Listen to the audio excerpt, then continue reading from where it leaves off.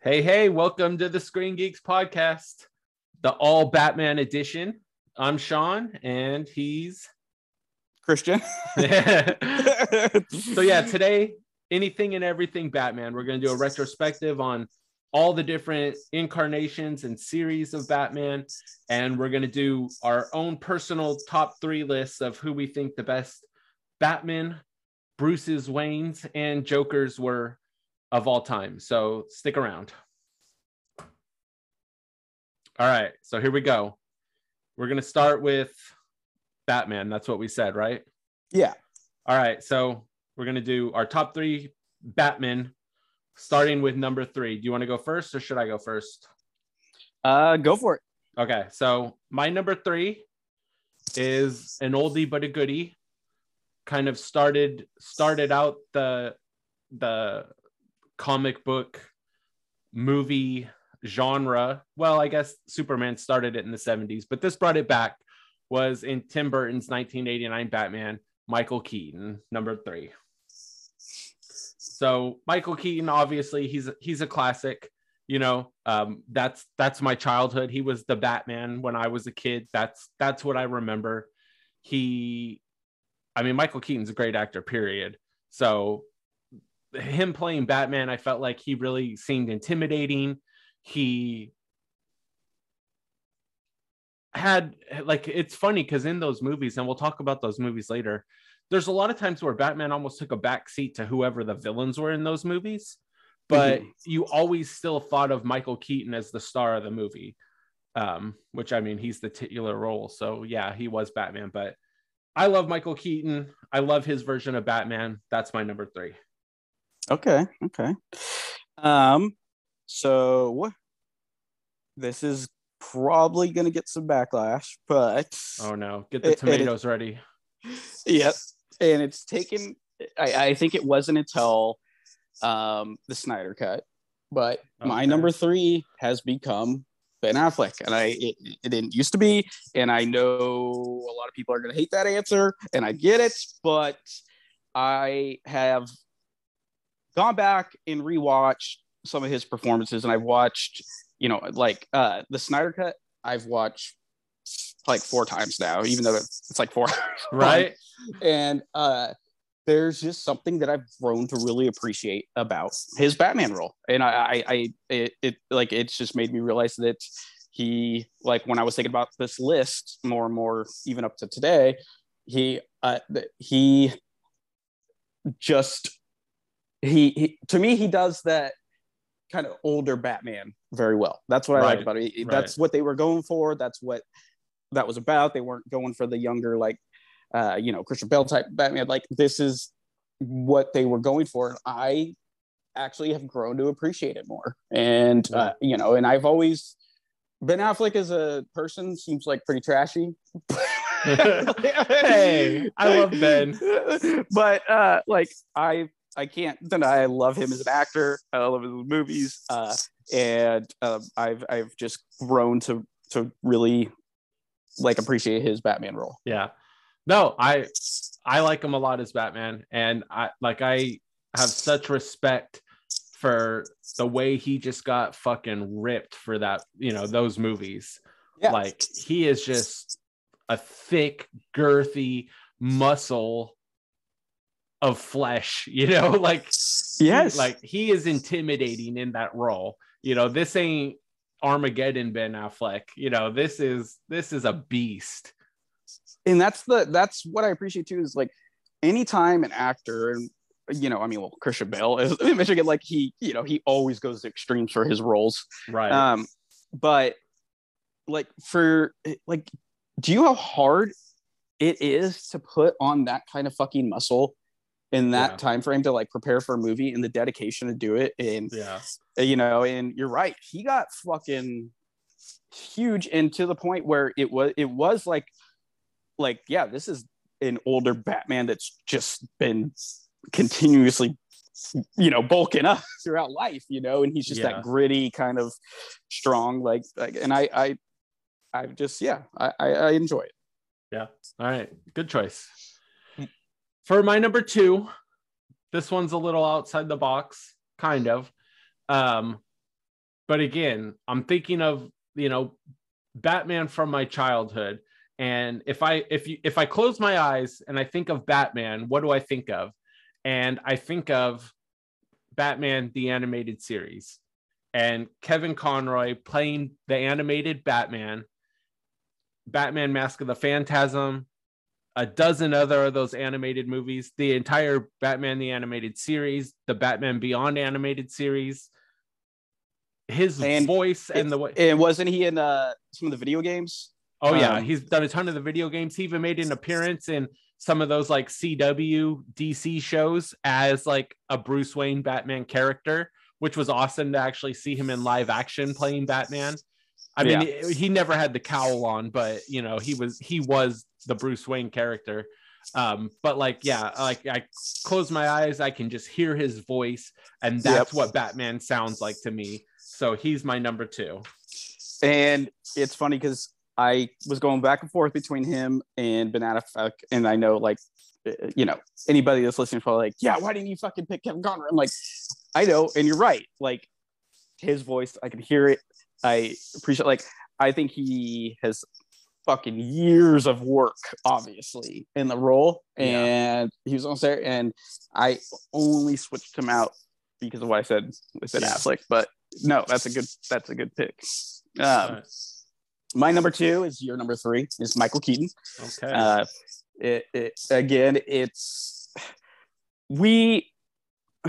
We were too young to really appreciate. I know, like, some people are gonna, like, well, even like back in the 60s, like, when people are like, oh, Adam West is the original Batman. I'm like, yeah, but like by the time we watch is, like, honestly, it was kind of corny, like, for what we, it was like the bam pow, right.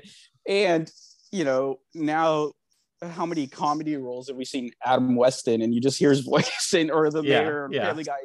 It's kind of, like I say, like, ruined like Batman but it just it makes me look at him differently. But when I think about like the first like real like Batman movie we saw was the original Batman, and it was for that time too, it was pretty fucking like groundbreaking. There hadn't been like that, like that's what kicked off like the comic book movie, and it didn't even like, it slowly built, and obviously now we're in an age where with Marvel and everything, it's huge, but like there wasn't really a lot of movies that we had experienced like that, where you're gonna see these kind of characters like come to life in in real life, and and I remember too, like when I go back and watch it and stuff, like Michael Keaton at that time, like he was like coming off of like Beetlejuice and stuff. Like, who would have thought he was going to be like a good Batman? Right. He was a comedy actor for sure. Yeah, I think he even was a stand-up comic too. Yeah, and he did like Mr. Mom, and he was coming off Beetlejuice, where he's just like this crazy fucking character, but Tim Burton saw something in him where he was like, no, he's going to be a great Batman, and he really was. Like, that's what I think back to, like, that was like the original fucking Batman that I remember, and I love his role. Yeah, no, for sure. All right, so my number 1 to me was no contest, honestly. Everything about it, except for one little detail, is just perfect. The one little detail is he had to do this gruffled "I'm Batman" voice, but it's Christian Bale. He's the ultimate Batman. He, putting aside like the beauty of those 3 movies, but even his portrayal of Batman as like a tortured soul who's haunted by the death of his parents, who's trained in these different martial arts. He's a ninja in a suit, honestly trying to like fight crime and do what's best for his city, completely selfless. He looks the part. He brought such like legitimacy to the role of Batman. We had just come off of like crazy, Batman and Robin with Mr. Freeze and Poison Ivy that was honestly like a cartoon in live action. You know, those movies had no gravitas anymore, but Christian Bale's Batman brought it back down to earth. At no point do you think this isn't something based in reality, and I think a lot of that has to do with him as a character. You know, he really just played the role perfectly. Yeah, and that's obviously my number one too, because it was the first time, like, again, we loved, you know, Batman Returns, great.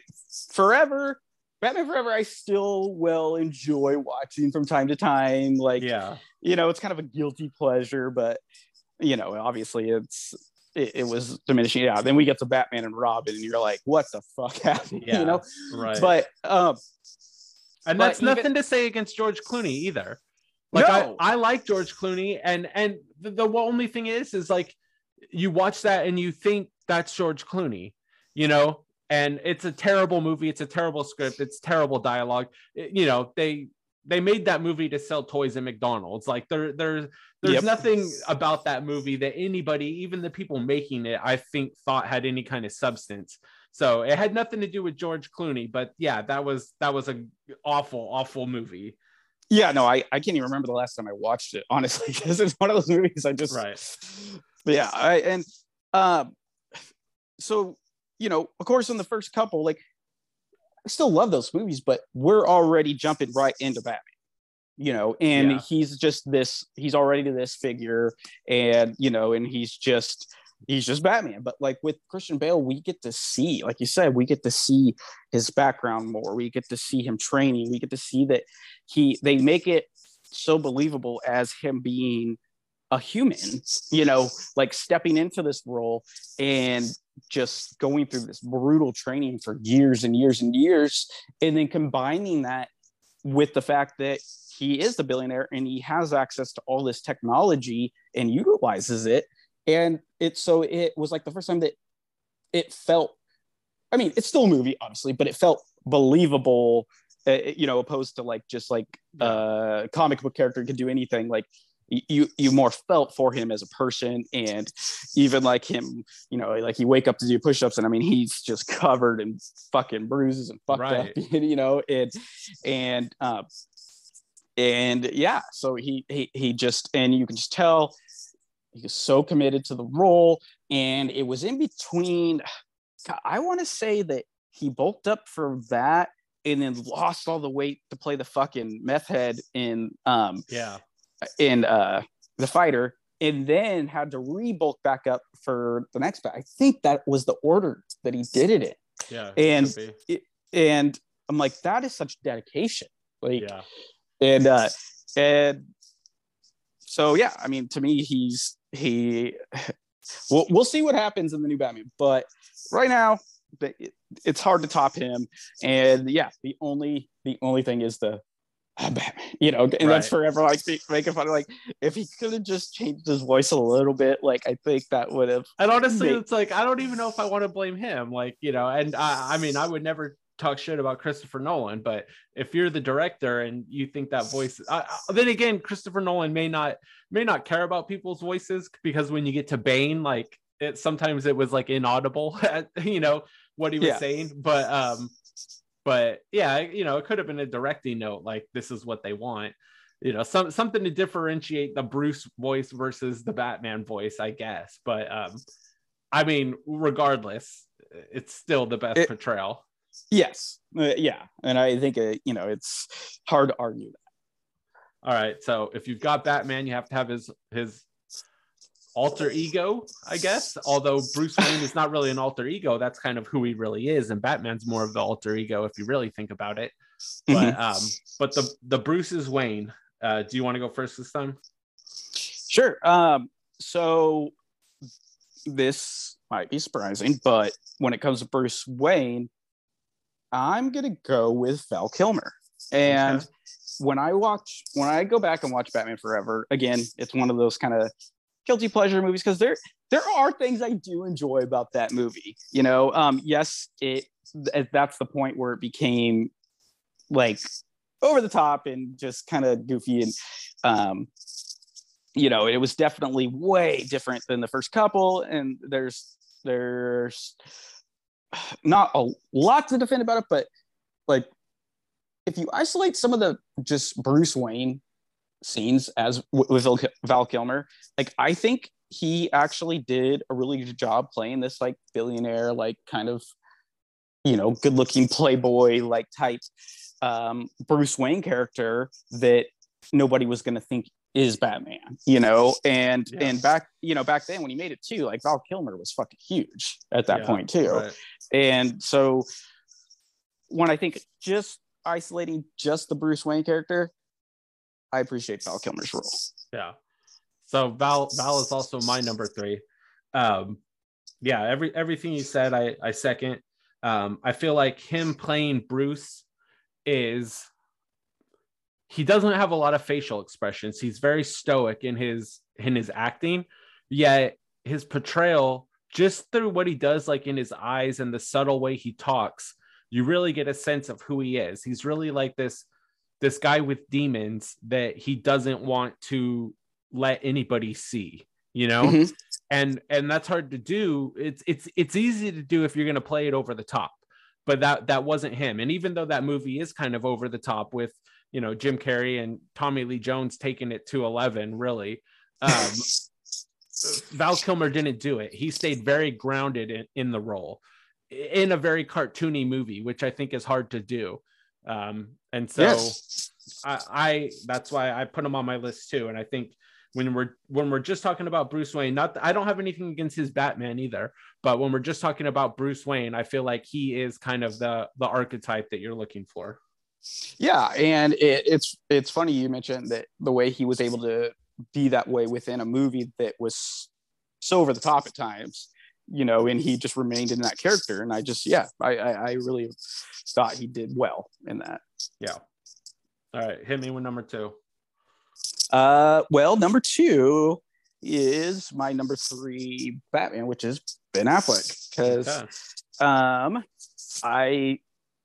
I think he did really well and again, this is like showing him like a little bit older Bruce Wayne, a little bit older Batman, and Ben Affleck is like the fucking good looking like playboy type, billionaire, but yet he also plays that role very not stoic like Val Kilmer, but he's just a very cool, confident, like playboy type, like where people would expect to almost see on a Bruce Wayne, type person, and that people wouldn't expect him to be Batman either. Yeah. And he's my number 2 also. So yeah. So I love Ben Affleck. I love him in the Batman role. If I went back and forth on if I wanted to put him on my Batman list or my Bruce Wayne list. And I decided on the Bruce Wayne list, mostly because how I talked about how he bulked up. Like when I think about like Bruce Wayne, I think about like, I look at Ben Affleck out of the costume, just because anybody in the costume can look thick. They make these like muscly suits, you could put, a 95-pound crackhead in one of these Batman suits and he can look like he's built.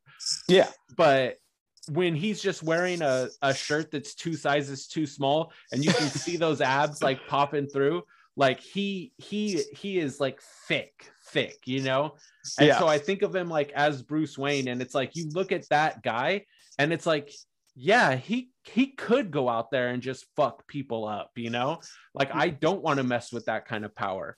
I mean, Ben Affleck is like a suave, rich playboy type person, or at least he has been in the past, so it's like that easily transfers over to the Bruce Wayne character, so you can see him doing that because it feels real, Yeah, and that's why one of the reasons why too, like Michael Keaton was my number 2 Batman, but he may be in the top 5 Bruce Waynes, but I don't even know if it's that like I way more appreciated his Batman than I did his Bruce Wayne, like I thought Ben Affleck portrayed it better.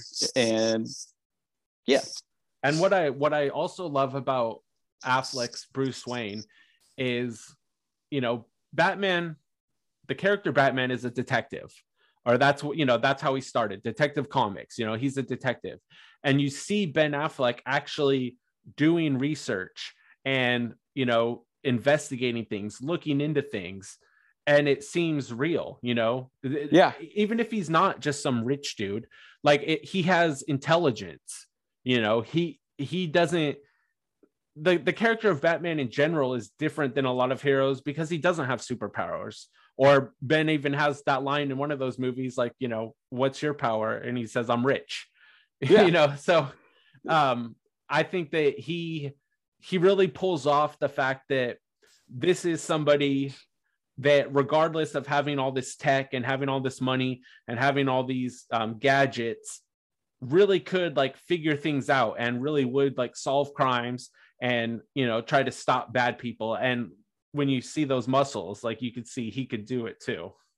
Yeah, and you're talking about the investigative work, like it even shows in the Justice League. Like, I mean, the way he tracked down everyone to try to recruit him, Right. and like, and how long that took him, and the technology he used, and to find these superheroes that nobody else could have found. So like that, I did like that. And what I'll give him props for also is, this is somebody that never had his own standalone movie. There was no movie to like introduce this incarnation of Batman that to build his character. The first time we see him is in Batman vs Superman, and you're just kind of dropped into, this is who he is. And even though he's a much different version than Christian Bale's Batman, you always like understood like what his motivations were. You understood his character. It's a different version of the character, but you understood his character without all that real estate of an entire standalone movie to build that up, Yeah. No, I again, like I said earlier, I've grown to appreciate his role more than probably a lot of people might have. Yeah. All right. So numero uno. Well, for me, it's the same as my number one Batman, and that's got to be Christian Bale.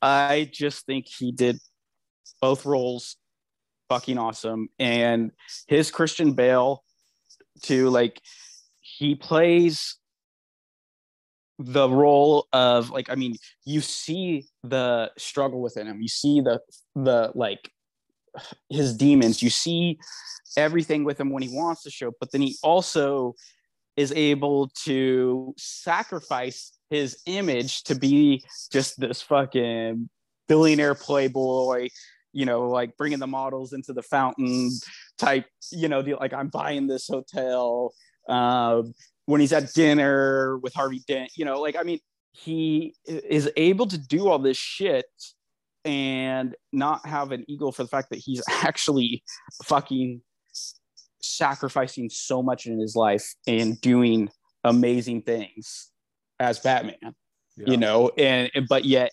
he, and it just shows, like, even at the end of Batman Begins, like, you made the paper, it was like page 8 or whatever, it's like drunk billionaire burns down his castle, like, and really it's like, no, he fucking saved the city,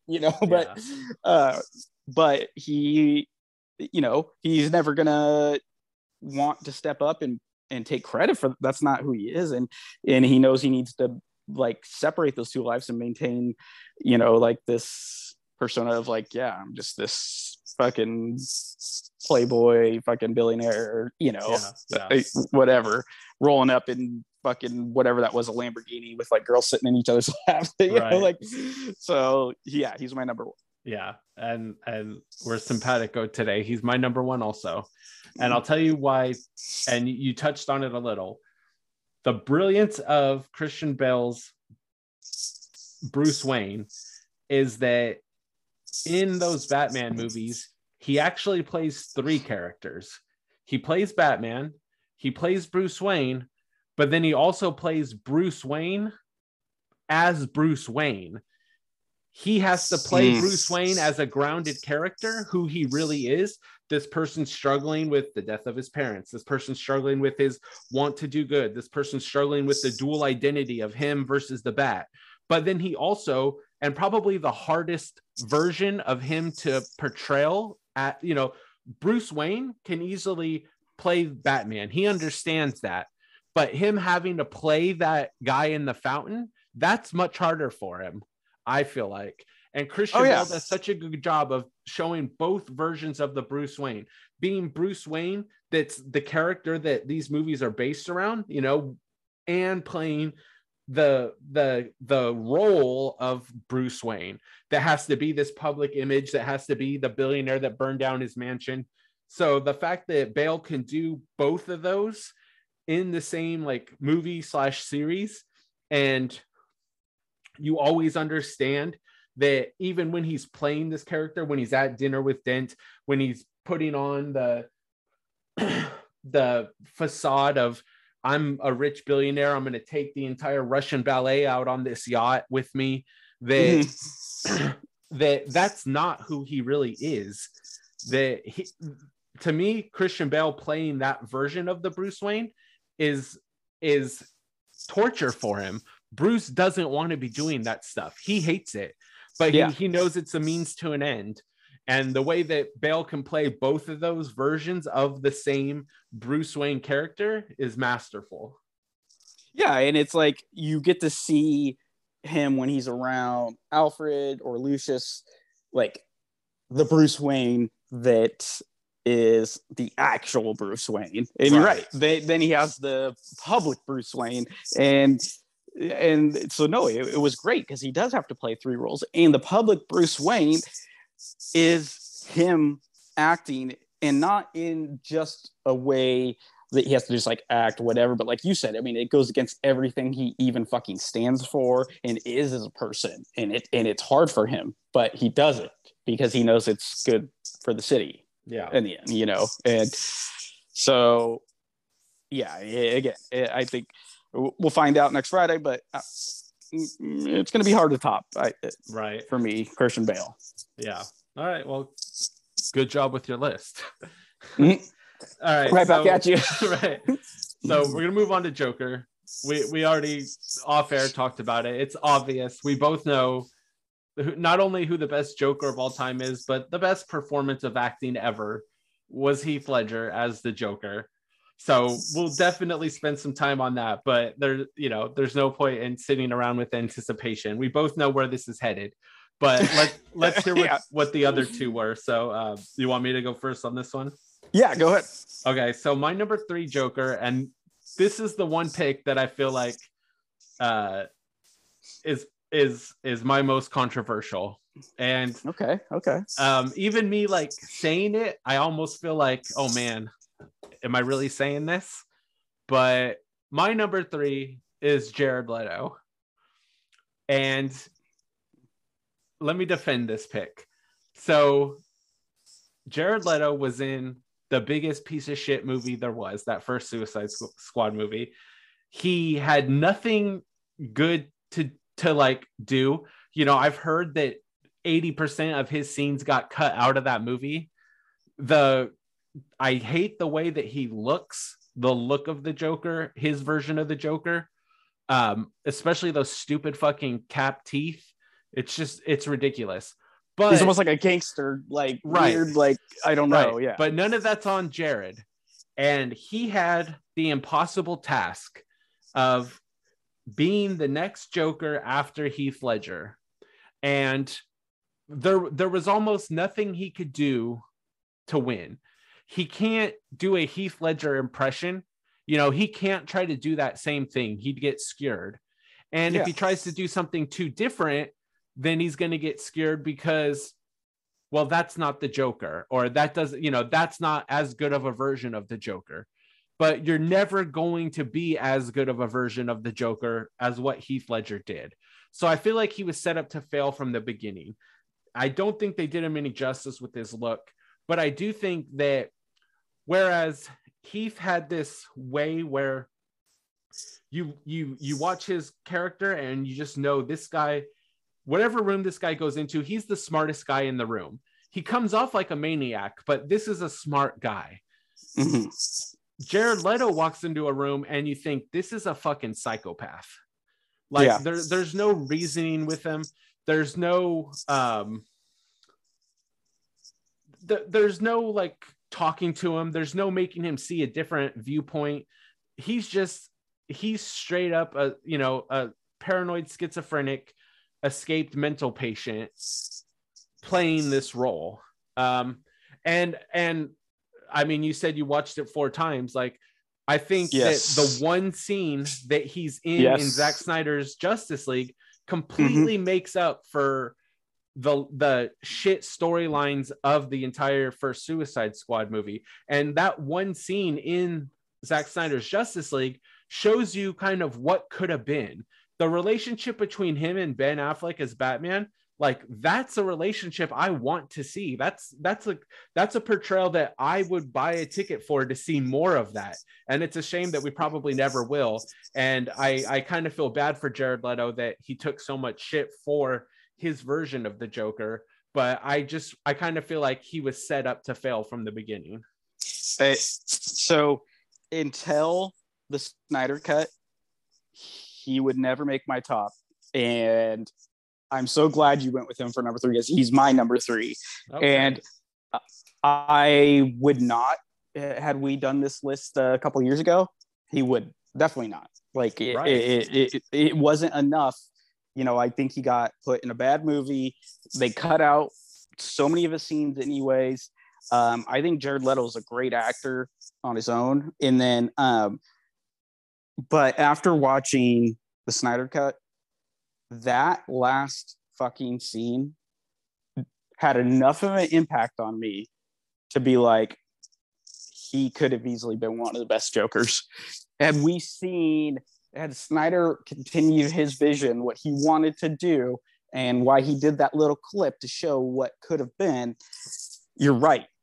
I would love to see that movie. I would love to see him and Batman, like, their fucking relationship with each other, you know. And the way he acts in that scene too is just, it's what I would have wanted out of him, you know. I didn't want that fucking weird grilled, you know, shorter, like her, like fucking driving around that seat, you know. He's like in the Lamborghini. Like, I mean, there were so many things that, I mean, I think he was set up for failure from the beginning, but just seeing him in that post scene, I was so fucking just drawn into that scene for a lot of reasons, but like seeing him and his back and forth with Ben Affleck and just the look on his face and like the way, I mean, it's everything about it was just enough.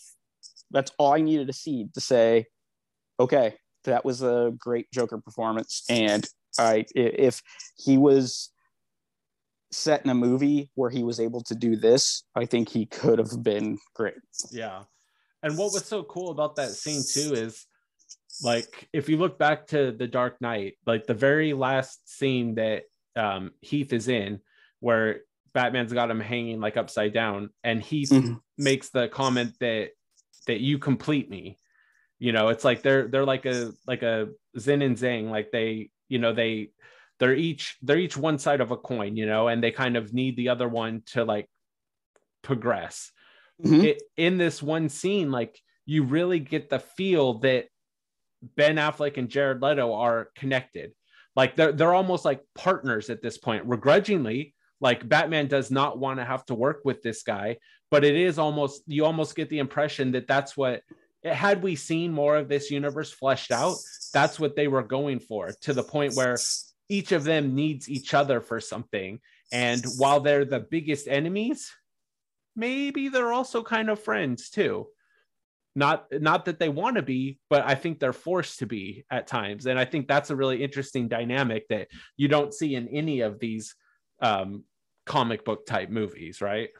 Yeah. And he and you know, and you could see too, like, okay, once they save the world together, they're gonna go back to, you know, like, right, right. But they do need each other at that point. Otherwise, like that,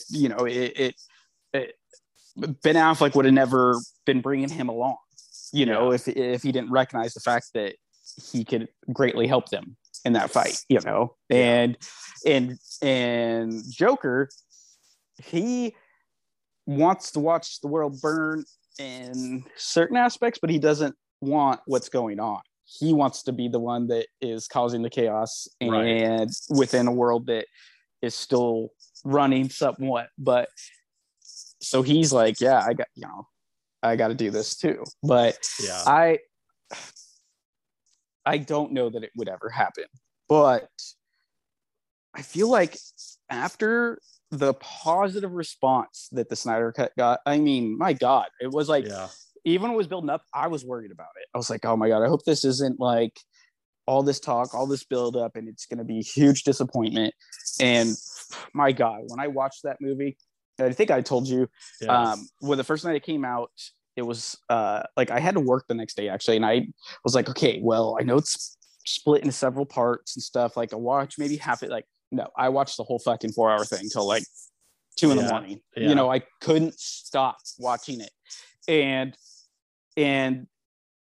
like, I don't think many people will argue that it was a fucking masterpiece of a movie. For like, it's to me is easily, at least with the first Wonder Woman up there, is the best DC film, I think.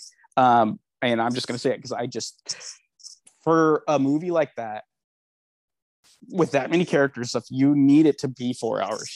You can't do a movie like that in 2 hours. You just can't.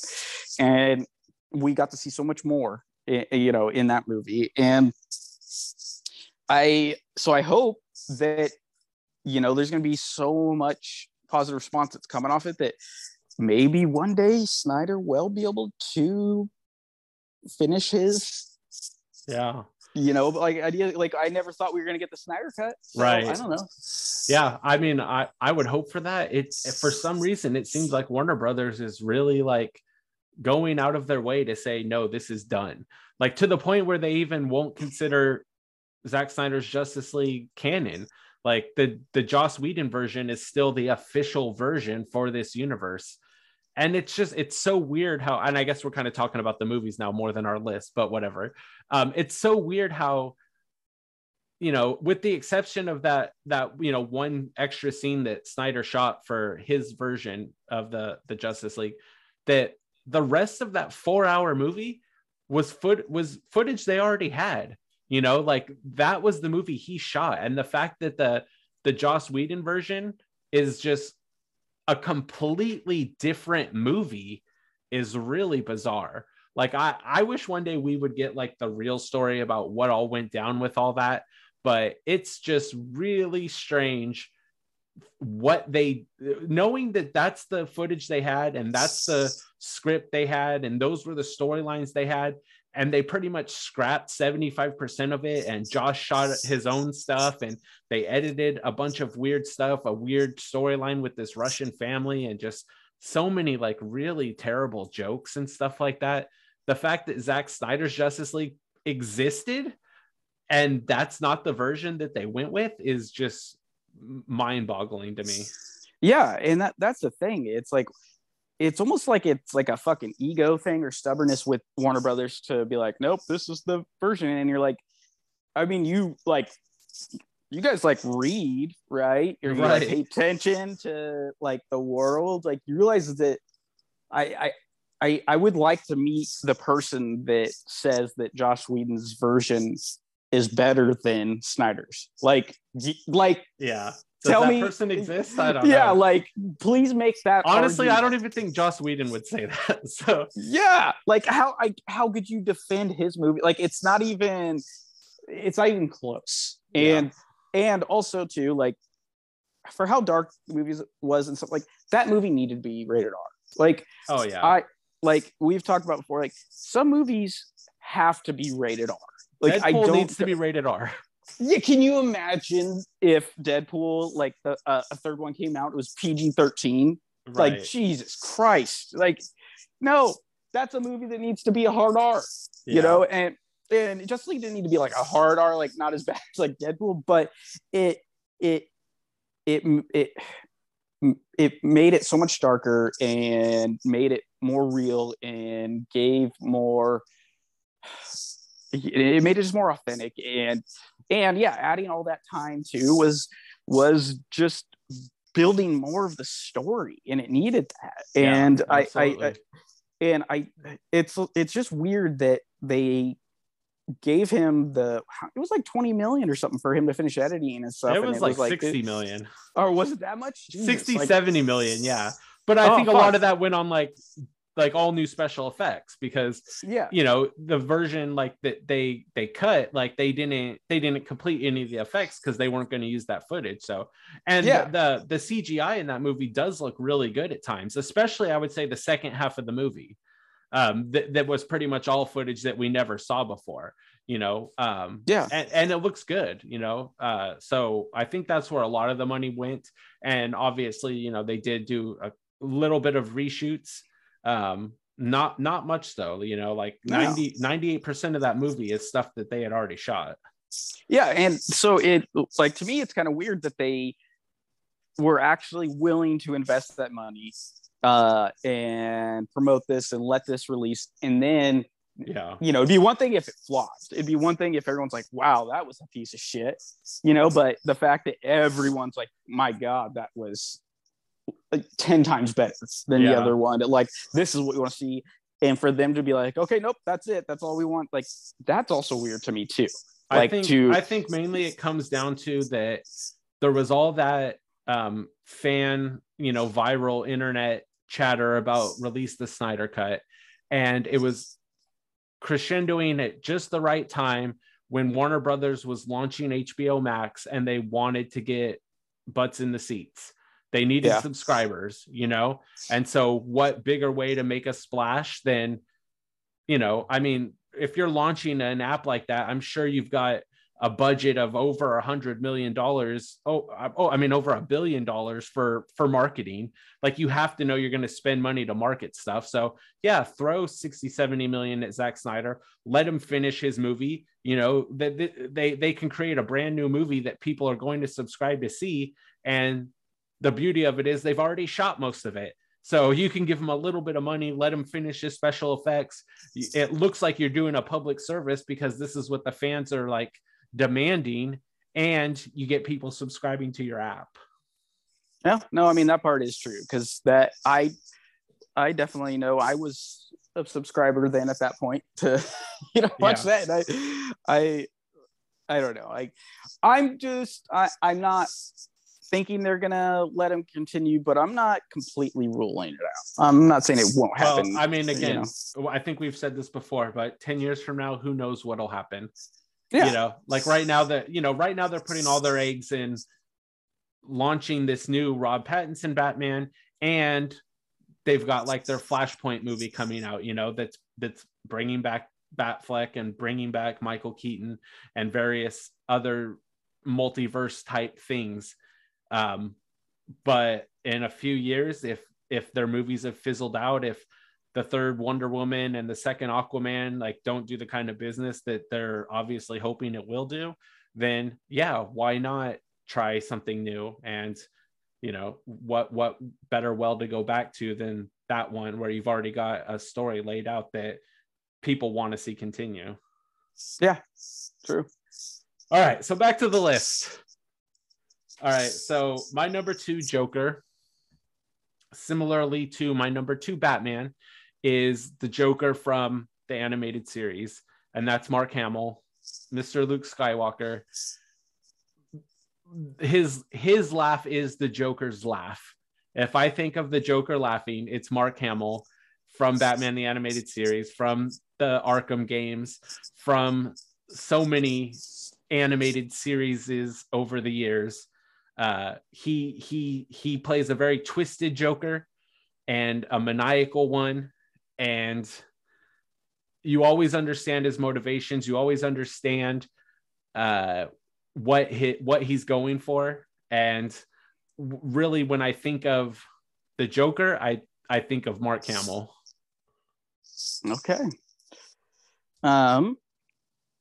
I know this is maybe not going to be a pick that everyone agrees with, but my number 2 is going to be Joaquin Phoenix. I have a feeling.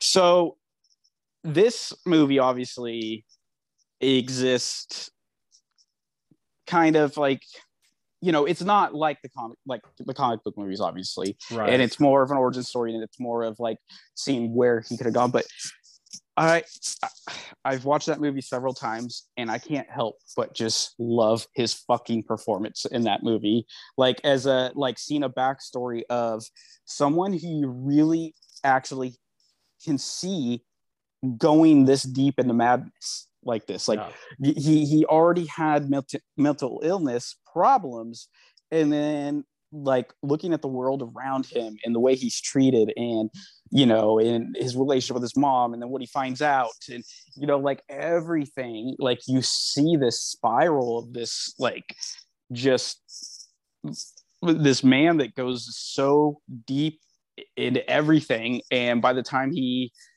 gets there, like I was all there for it. Like I really think that he did a great job. No, it's not like Heath Ledger. It's, you know, it's a lot different, but I just really appreciated, you know, what Joaquin, and he also, what he did to his body. I mean, you see, look at some of the scenes, like with the shirt off and stuff, like how much weight he lost in, like, to, you know, and I think he just really became this character of Arthur, you know, and to see how, like, it was like believable to see how someone could spiral down into that. And I don't know if there's going to be more of him, if there'd be a sequel, or if he would ever get introduced into an actual Batman movie, who knows.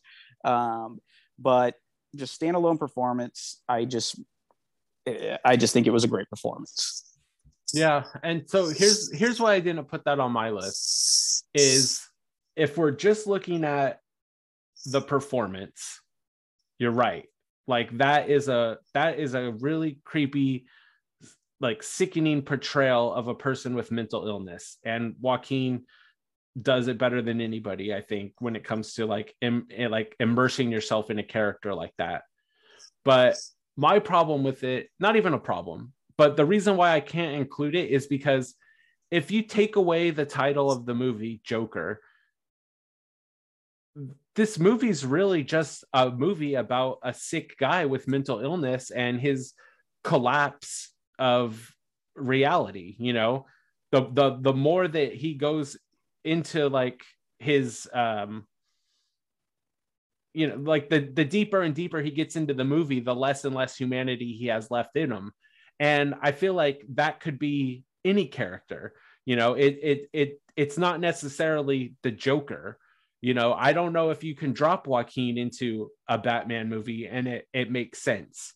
You know, so while I think that movie is a really interesting movie, you know, that was kind of more like one of those like 70s Scorsese movies at times, and Joaquin's performance in it is really good and dark and disturbing, it just doesn't scream Joker to me. Like I said, if the movie's not called Joker and you take out these very few little, you know, like you know, he goes to Wayne Manor at the end of that movie, and just a few little things, it's not even really like a Batman movie or in the Batman universe, it seems like. So that's the only reason why I didn't include him.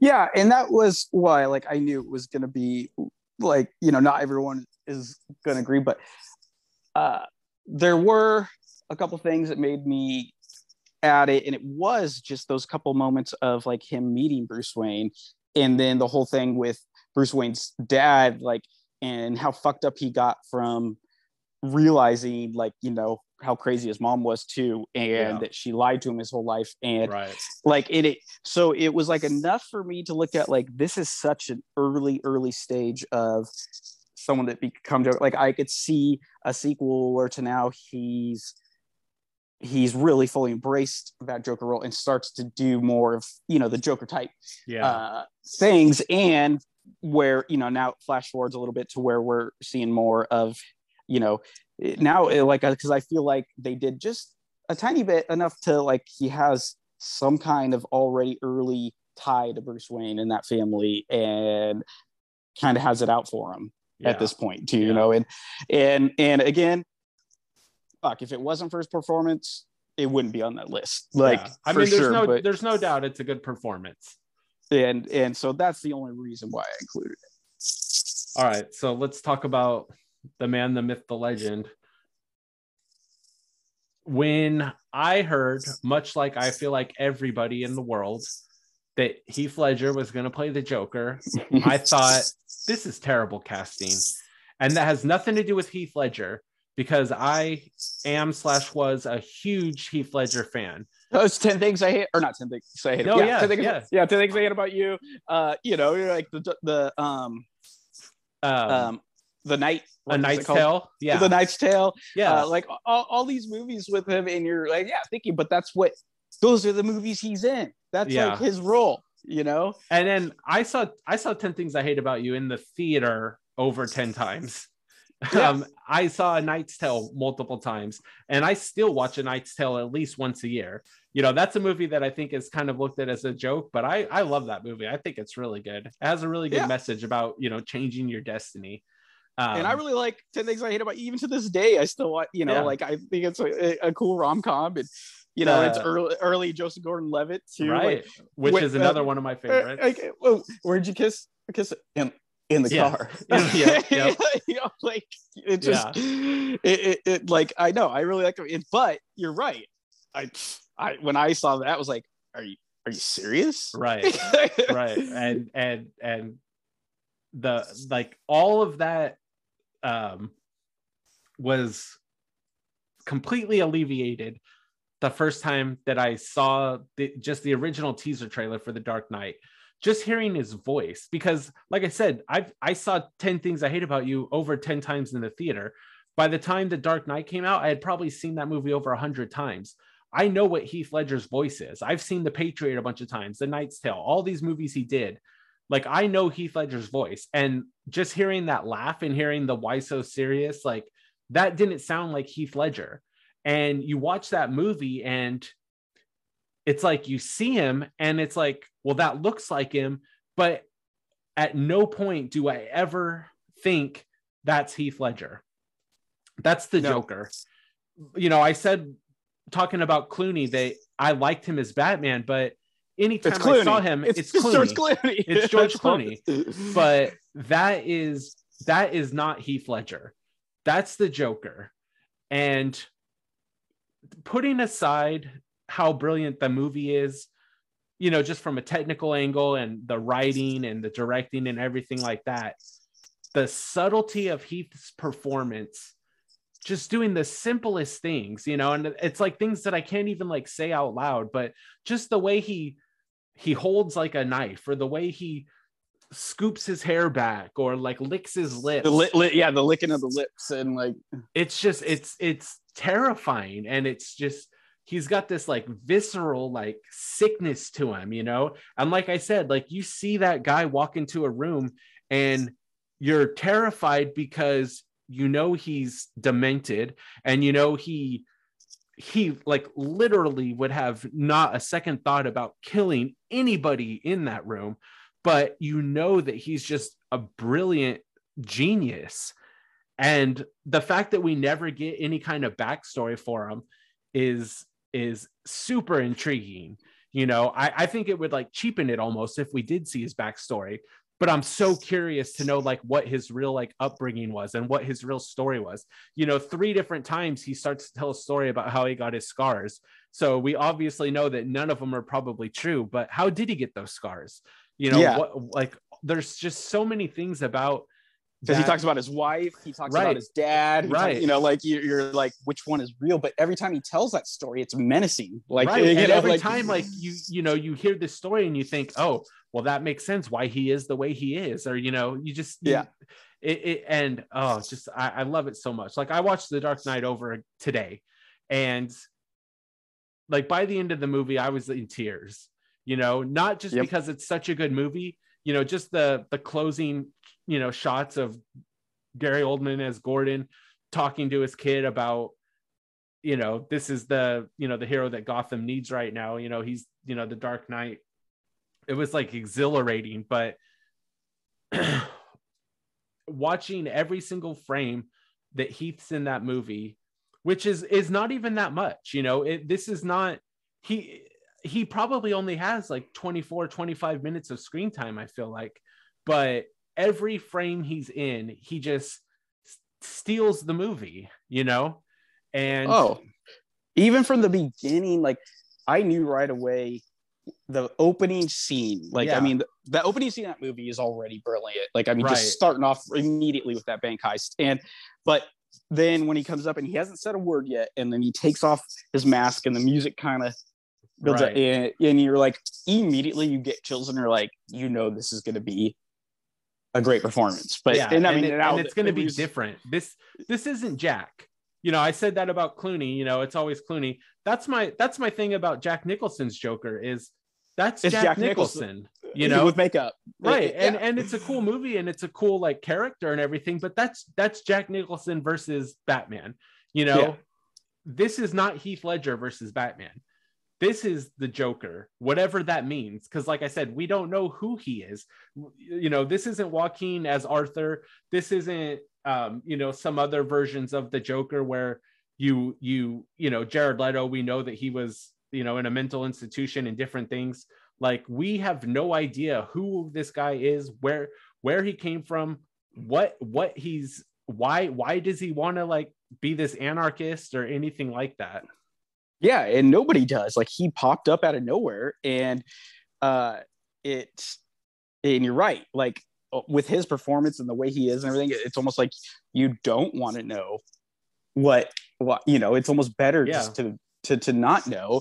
And my God, he does it so good. And even like there are just a couple moments too where like when he's filming the guy and he's like, look at me, like the way he like it gives you chills like at times, like where he you know like how fucking crazy he is. And then but he's also like he's so insane too. Like when the interrogation scene, I love like you don't start with the head. They get, you know, like you know, when Batman punches him, he's like, what does he say? Like they get all discombobulated or whatever, and at no point like do you ever think he's not in control of this situation.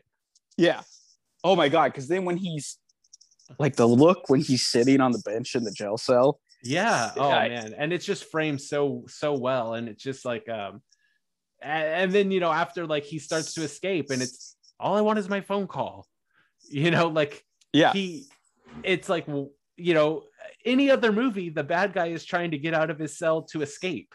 Any other movie, the bad guy wants that giant pile of money. He doesn't pour gasoline on it and burn it, you know, but this is not your average villain. This is not your average movie. And I know that, you know, they planned for more, you know, like the Joker and Batman were going to have that symbiotic relationship and it was going to be a back and forth thing, but because he's like I can't kill you, right you know. And it's just it's so sad that he passed away. And like that was the other thing that had me like tearing up is just, you know, it was like, you know, dedicated to Heath, and he was only 28 years old, and just like every movie he was in I just fucking love. And you know, I'm really happy that he won the Oscar that year for his portrayal. Obviously he wasn't around to see it, but his daughter accepted it for him, and that was heartbreaking, you know. And it just it's too bad that the best performance we've ever seen is you know the last thing that we're going to get to see from him. And what's crazy to think too is he unfortunately got typecast early on. And again, we didn't dislike his movies at all. We loved his movies, like, but we never saw him as this kind of role. Nobody did, because he did get typecast. In fucking Christopher Nolan saw something in him that, you know, nobody else saw at the time. And this would have not only opened up his return as a Joker, but really I think a lot of studios would have looked at him for different types of roles at that point, you know, for sure. And like, wow, like I never knew he could do that, because you're right, it's not Heath Ledger in any fucking way. Yeah. And I just, yeah, even like when he escapes and then like the music gets like silent and he's in the back of the cop car and he's just like out the window, like it's chilling. Dude, it is. Like he just, like you said, all his mannerisms, everything he does, like he's just, and he's always got a plan. And he's always, you know, like one step ahead of you. And he's not putting himself in a situation that he doesn't usually have a way. I mean, you know, at the end he gets caught, but like maybe that's what he wanted too. You know, it's like we don't know where they were going to go with this. And like I said, that's true. He always had a plan. He was always the person in control. You know, I feel like, you know, there would have been more to it, you know? Yeah, he can walk into a room full of mafia members and kill one with a pencil, but no, he's walking out of there. Yeah. You know, like, you know, to like open up his jacket and have all those fucking grenades like sitting there, you know, and, you know, and then like, I love the whole fucking, just like even small things like, what's he saying? We're holding tryouts, like break the pool stick and give it to those guys. Like, you know how fucking brutal that is? Like, basically, like he walks away, like, yeah, one of you's coming through, but it's the alive one, you know? Yeah. One of my favorite things, which was, again, it's one of those like very subtle deliveries that he has, but when he's telling the story about his scars, the one about his dad, and he just says like my father was a drinker, you know, and he just says it so like it's like the way he says it, like you immediately know what he means, and like that's him putting this mental image in your head of what his childhood was. But like I said, that's probably all bullshit, you know, because the fact that we hear multiple versions of this same story tells you that they're not all true, you know? Yeah, because then even like it's so chill, like when he's talking about his wife and like he wanted her to smile, and so he put the smile on his face, and then she couldn't, like, you know, and it's like, fuck, what is true, what's up? But either way, every time he tells it, you're just like, Jesus, you know, like it, and no, I just like, I fucking I can't say enough good things about his role, like forever, so amazing. So I mean, so those are our lists, good lists. We already kind of like touched on how we feel about some of these movies, but do you want to go a little bit more in depth about all the series in general? Yeah. So I think I just don't think that anyone's going to beat the Christopher Nolan trilogy. I mean, it'll never happen. There might be stuff we love, and that's fine. You can have two different things, but there's nothing that's going to be as flawless as the Nolan trilogy. Yeah, and that's the thing, because, and we hadn't even talked too much about the third one, but as much as even people want to say, and I agree, like, you know, it's number 3 for, it goes Dark Knight, Batman Begins, then Dark Knight Rises for me.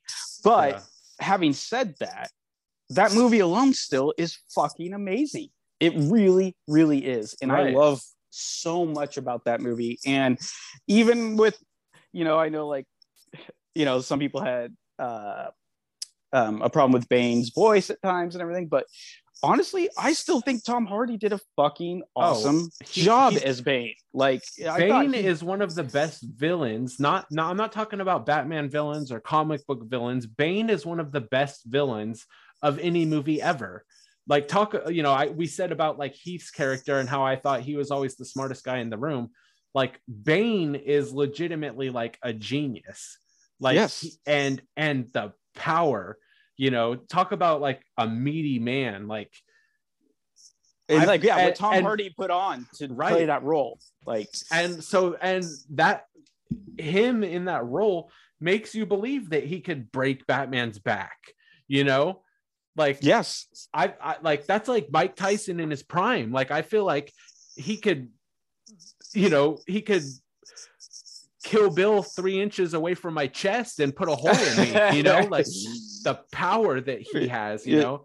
And there was this, I was going to say the subtle things that he would do too, like that one scene where he says, do you feel like you're in control? And the way he lays his hand on that guy's shoulder, it's not even like grabbing his shoulder. It was even more of a like made the guy look even more powerless by just putting the back of his hand slowly, you know, on top of his shoulder. You're like, Jesus, like Bane is just like he's just this beast of a man that, like, you know, and he's always got a plan, and he is extremely smart, like everything, just from the beginning of the plan, everything he's always got a plan. But well, and you know, I like that he was also trained by the League of Shadows and all that stuff.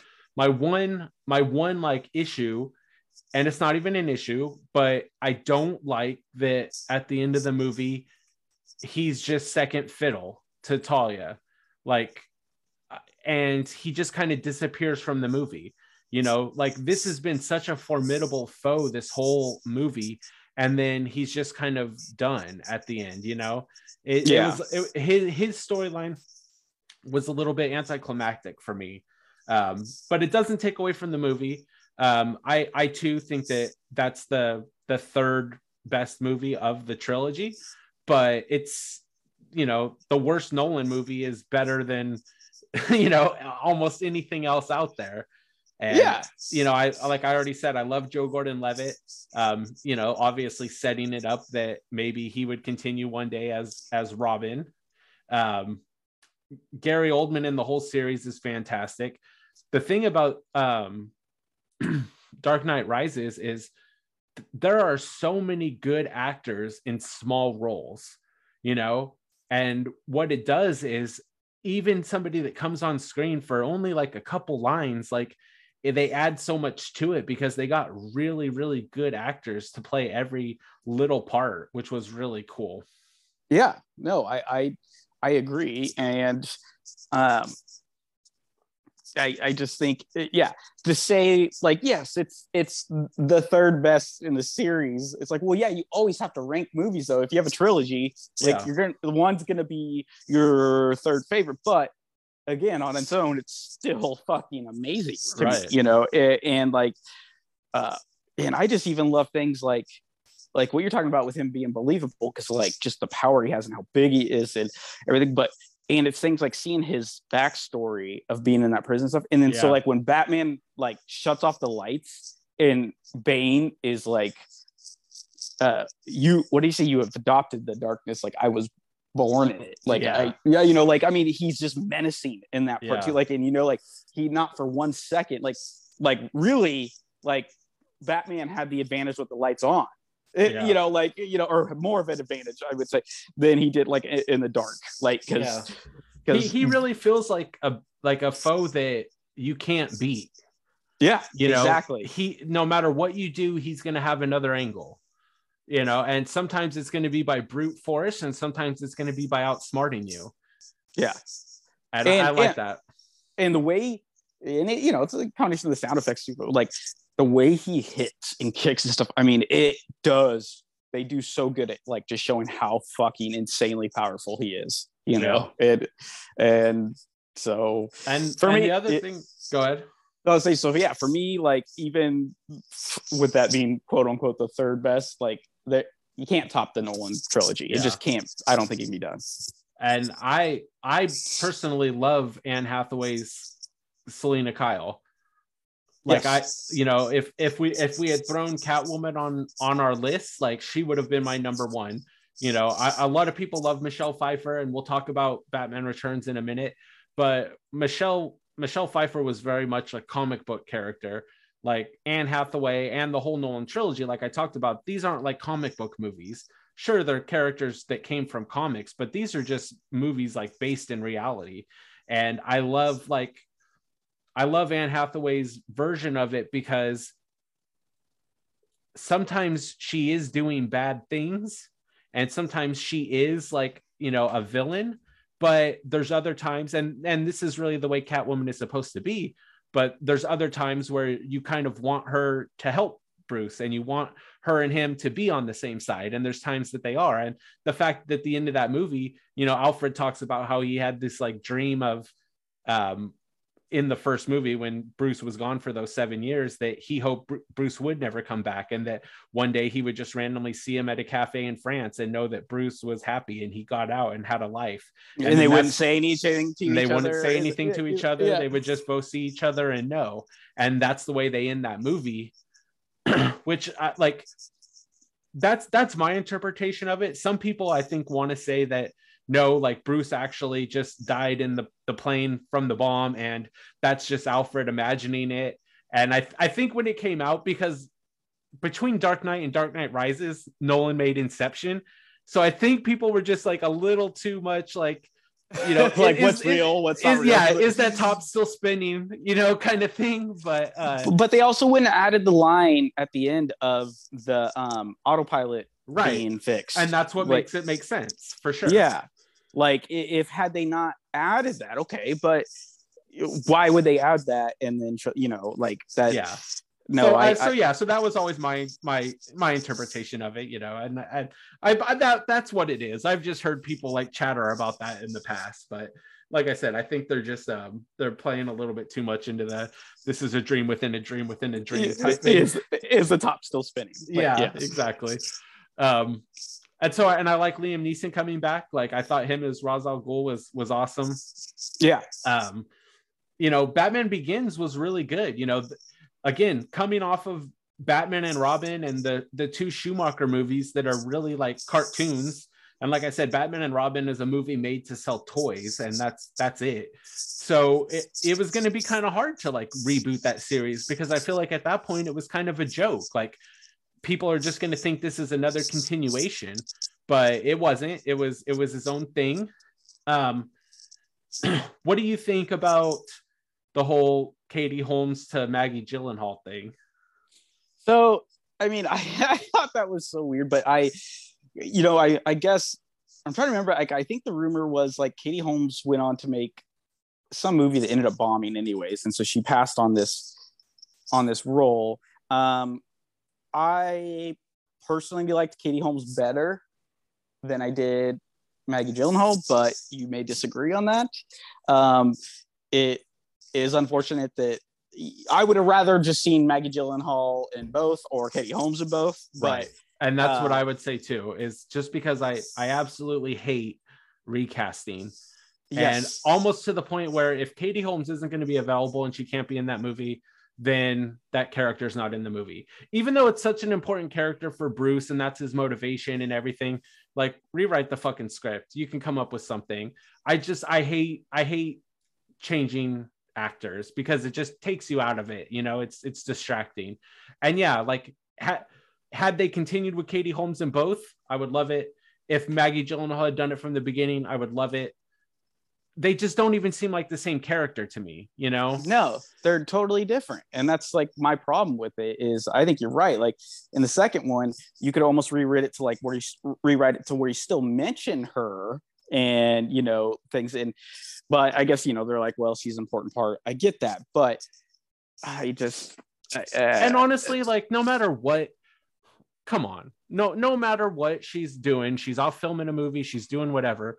If that's the real reason you can't get her back for one scene, you know, it's like there's one scene where they've got Two-Face in one room and Bruce realizes that, hey, Rachel Dawes is back and she's in this other room, you know, like you back up the money truck, you can get her for one scene at least, you know, even if you film it 6 months later, you can do it.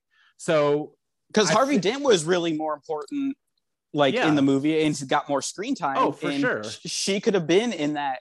The most important thing, you know, for her character in that movie is that Bruce thinks he can get out because Gotham will be okay. They have Harvey Dent, and that you can do with or without her in the movie.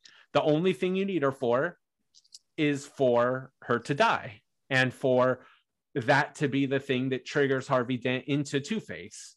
And like I said, you can have her for one scene. So I feel like there was other stuff at play there. Still, it doesn't, you know, it's fine. You know, it's whatever. I mean, The Dark Knight is one of the top 5 best made movies ever, so it's not like recasting it ruined the movie or anything. It's just something to make note of that's a little bit off. Yeah, and and I agree. Like recasting always does bug me because you're just like, because obviously it's like in the movie they can't stop to explain it. Right. Like, Yeah. it's like immediately you just see her and you're like, God, she just like, yeah, it's like totally two different actresses. Like they look way different, active. Like, yeah, yeah. So I think we're both in agreement that the Batman Nolan series is always going to be special. But let's talk about some of the other ones. So we already kind of talked about Batman 89 with Michael Keaton, and then Tim Burton did the sequel, which was Batman Returns. And I think 5 years ago, if you had asked me about Batman Returns, I would have said that I like it a lot, but I did revisit it not that long ago. And honestly, I felt like it was kind of boring at times. And Batman is not in that movie very much. It's really like a Penguin movie and a Catwoman movie, and it's much campier than I remembered. I think when I was a kid, I thought that the Batman 89 and Batman Returns were kind of like dark and brooding, but like looking back on them now, no, they're pretty campy and pretty, they're not the Joel Schumacher Batman and Robin campy or Adam West campy, but they're not the dark broody movies that I thought they were. Yeah, no, and I agree. I think we were younger when we first saw them, and it was probably just seemed that way more when we were younger. Yeah.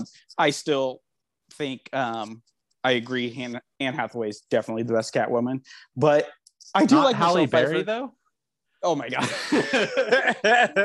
Like my god, I don't think I've seen that movie probably once in my life when it first came out. I don't think I could even sit through it. I don't think I've ever seen it. I don't think I think I probably watched it when it first came out, and that was it. But seeing Michelle Pfeiffer, I do like her character. Even she's the best part of that movie. I think. I mean, Danny DeVito is a perfect Penguin. but yeah, I think Michelle Pfeiffer was great in that role. And one of the most iconic scenes is her doing all those fucking like back handsprings out of the fucking explosion, and then she like lands and she's like meow. It's a little like goofy though. It's like she falls out of a window like and becomes a cat. Like I don't get it. Like it doesn't really make sense. But I mean, whatever. I think. That's the thing is, in the Nolan movies, you don't have to do this, but I think you have to kind of suspend any believability to get on board with some of those earlier ones. Well, and it's probably too our perception changing a little bit after seeing the Nolan movies. Yeah, absolutely. Because you're like, wow, that's what they can do with this. That's fucking amazing. And then you do see that, and you're like, yeah, but also, yeah, I mean, there is a certain appreciation I have too for like Danny DeVito's Penguin role, and I mean, I fucking love Danny DeVito, anyways. Sure. But you're right. I mean, you go back and there's still like those classic Batmans, and I still love Michael Keaton in the roles Batman, and everything. But I'm so excited for Michael Keaton coming back to play Batman. Like he's going to be in this new Flash movie. And then they already announced that he's going to be in this Batgirl series they're doing on HBO Max. And I think that's kind of be like a Batman Beyond thing. Like he's going to be the older Bruce Wayne training like the new generation of Bat. And I think that's going to be fantastic. I'm so excited to see him back. Yeah, no, I hope they bring him back and like utilize him well. He does like really good, because I mean, fuck, we already saw this year like how much we loved seeing Tobey Maguire and Andrew Garfield, so I'm hoping we get the same level of nostalgia there, and really get to see him. Yeah. So going from the 2 Tim Burton movies, we get 2 Joel Schumacher movies, and Joel Schumacher is a good director. He made The Lost Boys, he made Phone Booth, like he played a bunch of movies that I really like. Batman Forever does have like a special place in my heart. I think Jim Carrey is great as the Riddler. We already talked about, our like of or liking of Val Kilmer. I like Chris O'Donnell a lot, and I don't mind him in the role of Robin. I do think that when you get to Batman and Robin, like just everything about that movie was so awful, you know, like literally there's not even a plot to that movie. It's just a series of one-liners and puns the entire movie, mostly by Arnold, but there's just no big no name script. actors like doing, you know, right. these performances. I mean, you've got Alicia Silverstone coming off of Clueless and The Crush and some like big movies, and she's Batgirl, and it's wasted, you know. And Chris O'Donnell's a good actor, you know. George Clooney's a good actor. Arnold is at the time the biggest movie star in the world. You know, you got Uma Thurman in there. You've got a terrible version of Bane. I don't know what the fuck that was. But yeah, like I mean, Batman and Robin, it's like I wouldn't even like Well, and that was like the point too where it was like a Spider-Man 3 type deal where I mean, Spider-Man 3 was still way right. That's actually a movie at least. Yeah, but like my point is like all they introduce so many characters, and like it just was all over the place and not like fucking, it wasn't really coherent, and you don't really, you know, like it just, that was the thing with that movie. It's like all of a sudden they try to make it so big and we're talking and have all these like villains and this, and it just never felt right at any point. And what's funny, because you know, I think, you know, even though you've got different Batmans and things like that, I believe all four of those are supposed to be like, you know, the same thing. You know, if you've got the same Alfred, you've got the same Gordon, like throughout all four movies. It's weird that in every one of those four movies, Bruce has a different girlfriend. She always finds out that he's Batman, and then nowhere to be found in the next movie. So there's all these women out there who just know that he's Batman, and we never hear from them again. Yeah, what does he murder them? Or like, right? Like, what's really under the Batcave? Like, right? Like bodies of your exes, so they don't talk. Like, what? Yeah, it's like some John Wayne Gacy shit. Like yeah, because like I had none of you guys all had such good breakups that they kept your secret forever. Right? Like, I don't know. Like, so that's a little goofy, but whatever. Speaking of goofy, flashing back to, you know, I'm 7 years old. It's Saturday morning. I get up at 6 o'clock because the original Batman series is on, and that series is just fun. You know, there's no substance there. There's no plot. It's just strictly a fun time, especially when I was a kid watching Saturday morning cartoons, you know. Yeah. That's a live action cartoon for sure. And you know, I love Adam West. I love Burt Ward. I love the Batman movie they did where you've got Joker, Penguin, Catwoman, and Riddler all teaming up to try to take down Batman and Robin, you know. And I almost wonder, and we'll talk about the Matt Reeves, the Batman, in a minute, but you know, that we already know in that one you've got 3 of those 4. So I almost like wonder, like, is there a chance that we're going to see all 4 of them in the same movie again at some point? But you know, to be continued. We'll get back to that. But yeah, so I love that original series when I was a kid. I've loved seeing them pop up in like other Batman and Robin type things over the years. A lot of times it's like a little cameo or things like that. Burt Ward has done a few of those like CW shows also, which I like seeing him. You know, unfortunately Adam West passed, but and you talked about, you know, him in Family Guy and stuff. But you know, he was definitely the first Batman I knew, and I'll always think of him as Batman. And you know, pow, bam, you know, that was it was just fun, you know. Like I said, I was 7 years old, and I remember getting up at 6 o'clock on Saturday mornings because that's the only time that, you know, it's not like that show was still on. It came out in like 1967, I think, or something. So they were definitely repeats on like Nickelodeon or something, but I definitely saw every episode of that series. what's funny about it is it's like you said, there wasn't a lot of substance because, like, I mean, it's not like it's a show where you're sitting here remembering these like major story lines. No, yeah, Yeah, right. you know, like to this day, like, and it was just like a fun type kind of goofy, almost, yeah, the pow bam, Yeah. you know, but yeah, I mean, everyone knows Adam West is Batman. Yeah, yeah. So we already, I brought up Mark Hamill and Kevin Conroy. You know, Batman the Animated Series, I love. Like that's really like a gritty, cool series. Batman Mask of the Phantasm is one of my favorite Batman movies, and they're actually bringing back Batman the Animated Series with Kevin Conroy coming back and Bruce Timm, who made the series. So I think that's going to be really exciting, and I can't wait for that. Nice. But you know, and it's funny because I've told you before how I'm not really an animation person yet. I'm always talking about these animated things too. But also, like, it's funny too to see a lot of these like animated DC shows are either rated R or Yeah. I feel like a couple are NC-17 even. Yeah, they have a Harley Quinn series that is like hard R for sure.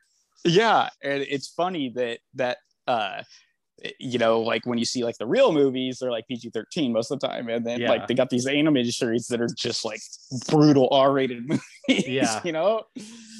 All right, so let's talk about Zack Snyder. We, you know, obviously we both talked about how we're a big fan of his version of the Justice League, but he kicked off this reboot of Batman with BVS. So what did you think of that movie, and like what do you think of that incarnation of like bringing Batman back? You know, I mean, I think I was always excited to see Batman come back. I just love Batman anyways, but right.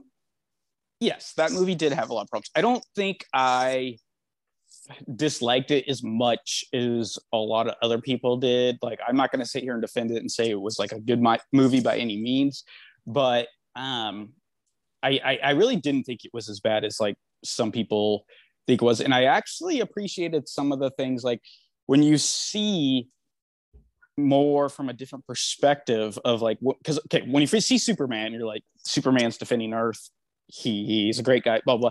Then when you see it from like everyday people's perspective, and you see like Bruce Wayne down there in the middle of it, and like just cities being destroyed, people die, you know, like you were like, huh, you know, like you kind of feel for him in that scenario. You're like, yeah, I mean, that's kind of like, I mean, seeing it from the street level and like being there and witnessing it and like realizing how powerful he is on this world and how much damage he can do and the enemies he can bring and stuff. Like, I did like that part of it because it was a little different. But yeah, I mean, obviously there were a lot of issues, and I can't sit here and say it was a good movie. I just didn't dislike it as much as some other people did. Yeah, I think I'm right there with you. I think my biggest problem with it is just they tried to cram too much into it. You know, like they had to set up the Justice League without earning it, you know? Like that would be like in the first Iron Man, where if you're trying to introduce Thor and Cap and Hulk and all these other things, like it's Marvel did it right. You know, they gave each one of these people their own movie. And when these movies started coming out, like we didn't ever know that they were building to the Avengers. You know, it was maybe hinted at, but it seemed like a pipe dream that you would have all these like standalone blockbuster movies with these like movie stars joining together in one team up movie. You know, it had never been done. It didn't seem like it's something that could happen. And I felt like DC tried to cheat that. You know, they had Man of Steel. Then they decide, okay, well, how about this? Let's just put Batman and Superman together in a movie, which is a cool idea. I mean, everybody's always talked about what if it was Batman versus Superman, but then you throw Wonder Woman into, and I love, you know, Gal Gadot as Wonder Woman, and her movies have, the second one was not good, but the first one was not bad. And I like her as Wonder Woman, but you know, that's enough right there. But then you've got to have this scene where Barry Allen comes in as the Flash, and you've got to have this scene where Jason Momoa is in there as Aquaman, It just felt like they were trying too much to set up the Justice League stuff without really earning it to me. And obviously, the fact that, and this is, much joked about, but the thing that snaps Superman out of his little trance is the fact that both their moms are named Martha is kind of stupid, it's just so cheap. It really is. Like, it's like, really, that's what did it. Like, but I'll take it because we get Zack Snyder's Justice League, which I feel like, we couldn't have that without them setting all this stuff up in Batman vs Superman. So I'll take it. I don't love his movies, and I don't love that series of movies, but I also don't hate them, so I think that's that. So you want to talk about the Batman a little bit before we go? Yeah, I mean, it's funny because I honestly have kind of avoided really any stories or any teaser trailers or anything because I don't want to know much about it. I've seen a couple stills of like Paul Dano and Colin Farrell as Penguin, and Colin Farrell unrecognizable as the Penguin. Yes, and so I'm hoping that it's gonna be like, I'm not expecting, obviously I don't think it's gonna be like a Heath Ledger type transformation, but I'm hoping that that's kind of the acting we're gonna get from, like, it's gonna be more real and more like we're gonna see these as like believable humans. Paul Dano for sure. Paul Dano is a fantastic actor, and I think he's going to have a really interesting take on the Riddler. And that's the thing too, like seeing him, like I just seen the still of him and I'm like, wow, that's kind of crazy. Like, and so I've tried to avoid as much as I can, like knowing too much about it, because the only thing I remember is what's probably like a year or two ago.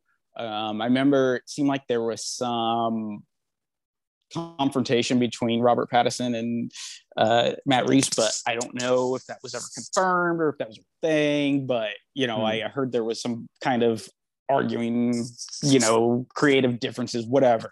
But I have actually really grown to like Robert Pattinson in movies. Like, I mean, he started off as like obviously in the Twilight movies and stuff, but to me, I'm almost looking at him as he might be like a Leonardo DiCaprio type actor, where like Leonardo DiCaprio, you see him, you go back and watch Titanic. I mean, and he has said like a million times in interviews, like he didn't want to be typecast in that type of role, and he could have easily been. And he stepped back and and now you look at him and you look at the fucking roles he's had over the years, and you're like, damn.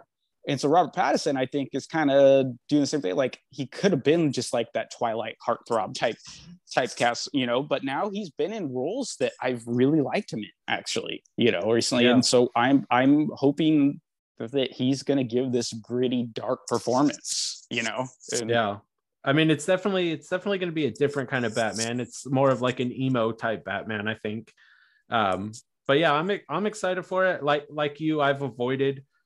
Every other day they've got a new trailer out for it, and it's like, I already know I want to see the movie. What do I need to like watch this new trailer for? So since that original first trailer, like 3 years ago, because this movie's been delayed for so long, and I watched that like 50 times when it came out with that Nirvana song. Like that was a chilling trailer. But yeah, so I'm excited to see it. You talked about Paul Dano, Colin Farrell. I'm excited to see Zoe Kravitz as Catwoman. I'm excited to see Andy Serkis as Alfred. They got a good cast.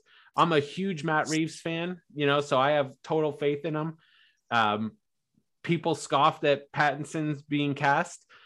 People scoffed at Ben Affleck being cast, and we already talked about people scoffed at Heath Ledger being cast. So I'm 100% on board. I think Rob Pattinson is a really good actor. Even in the terrible Twilight movies, I always liked him. And I've always liked him in anything else I've seen. So I have complete confidence that it's going to be good. So like I said, we know we got Penguin, we know we got Riddler, we know we got Catwoman. What are the possibilities? Do you think that we get a glimpse of some sort of Joker or a reference to Joker or something in this movie? I personally don't think so. And I could be wrong, but I think the way that they're doing this movie is going to be, well, one, they're thinking, we already know we can't top Heath Ledger. Two, the next Joker was met with so much backlash, and like Jared Leto got shit on, and there was all that. So now going into this, I think they're going to try to establish some of the other characters and focus on more of Pattinson's like early back, because it was supposed to be like basically like year 2 for him. Yeah. And go dive into that. And depending on how well the movie actually is done, and and how successful it is, maybe he comes back for a sequel, and then that would be when they would introduce the Joker. Because I personally think that like I can see all these other villains being in the same movie, but the Joker can easily have his own movie. I mean, be the only villain in the movie with maybe some other side characters, but like I think with what they already have, I don't know that it would maybe be too much for them to also bring Joker in. Yeah. I could be wrong. I agree with you. I think if anything, we get kind of like the end of Batman Begins where the playing card is there, something like that, like a small reference. I don't think that we see anybody in the role or anything like that, because that's just not what this movie is, I don't think. And they have already talked about a sequel, and I think it's a foregone conclusion. This movie is going to be massive. The only question is it going to be like Spider-Man No Way Home massive, or is it just going to be your run-of-the-mill, like, number 1 movie at the box office for the next 3 weeks? But it's going to do business for sure. Yeah. What about this? Do we see Bruce Wayne's parents get killed via flashback or anything? I think if we do, it's definitely going to be just via flashback. I don't think we're going to see any like set up actual scenes and like flash forward 10 years or anything like that. Like, I think we're going to be picking up in just year 2, basically, like that. And maybe we will see some flashbacks, but I almost think we're not. Like, I feel like it's just kind of gonna jump into his like already immersed in that world. That's what I think too, and I think that's smart. I don't think when we did our Spider-Man retrospective, like, what did I say about the Amazing Spider-Man? It's like, I didn't need to see Uncle Ben die again, and we've already seen the same thing here. We've seen Batman's backstory 10 times. We don't need to see that again. So I think it's smart. We don't need this to be year 1. Like, this could be year 2. Just pick up. We know who Batman is. We know who Bruce Wayne is. Put us in this new story. We don't need an origin for him. And especially after the Nolan movies, it's like we saw more backstory in those movies than we've seen anywhere before, and it's like, so why now, like, you don't need to spend another 20 minutes showing this kind of shit. Like, let's just go, like we, and that's the way I think it's going to be. But we don't have to wait long to find out if we're right, because it's Friday. Like T-minus 6 days and we're roaring and ready to go. So I already got my tickets for Thursday night. And I need to get my tickets. I haven't bought them yet. So I'm excited. You got anything else? I think we covered a lot. Oh, I mean, I feel like we really drilled down into the Batman world and actors and characters, and like, I think that was a really good setup for what we're going to see in the new movie. And I think we'll have plenty to talk about next week with the new movie. Yeah, I agree. So I think that that's going to be a good show. I'm excited to break it down with you next week. So thanks to everyone who's tuned in for this. Hopefully you guys all had your own opinion on your Batman and Bruce Wayne and Joker list. If anybody tries to say Heath is not the best Joker, I will fight you. But thanks everybody. It's been a good show. We'll see you next week. Thanks everyone. Bye-bye.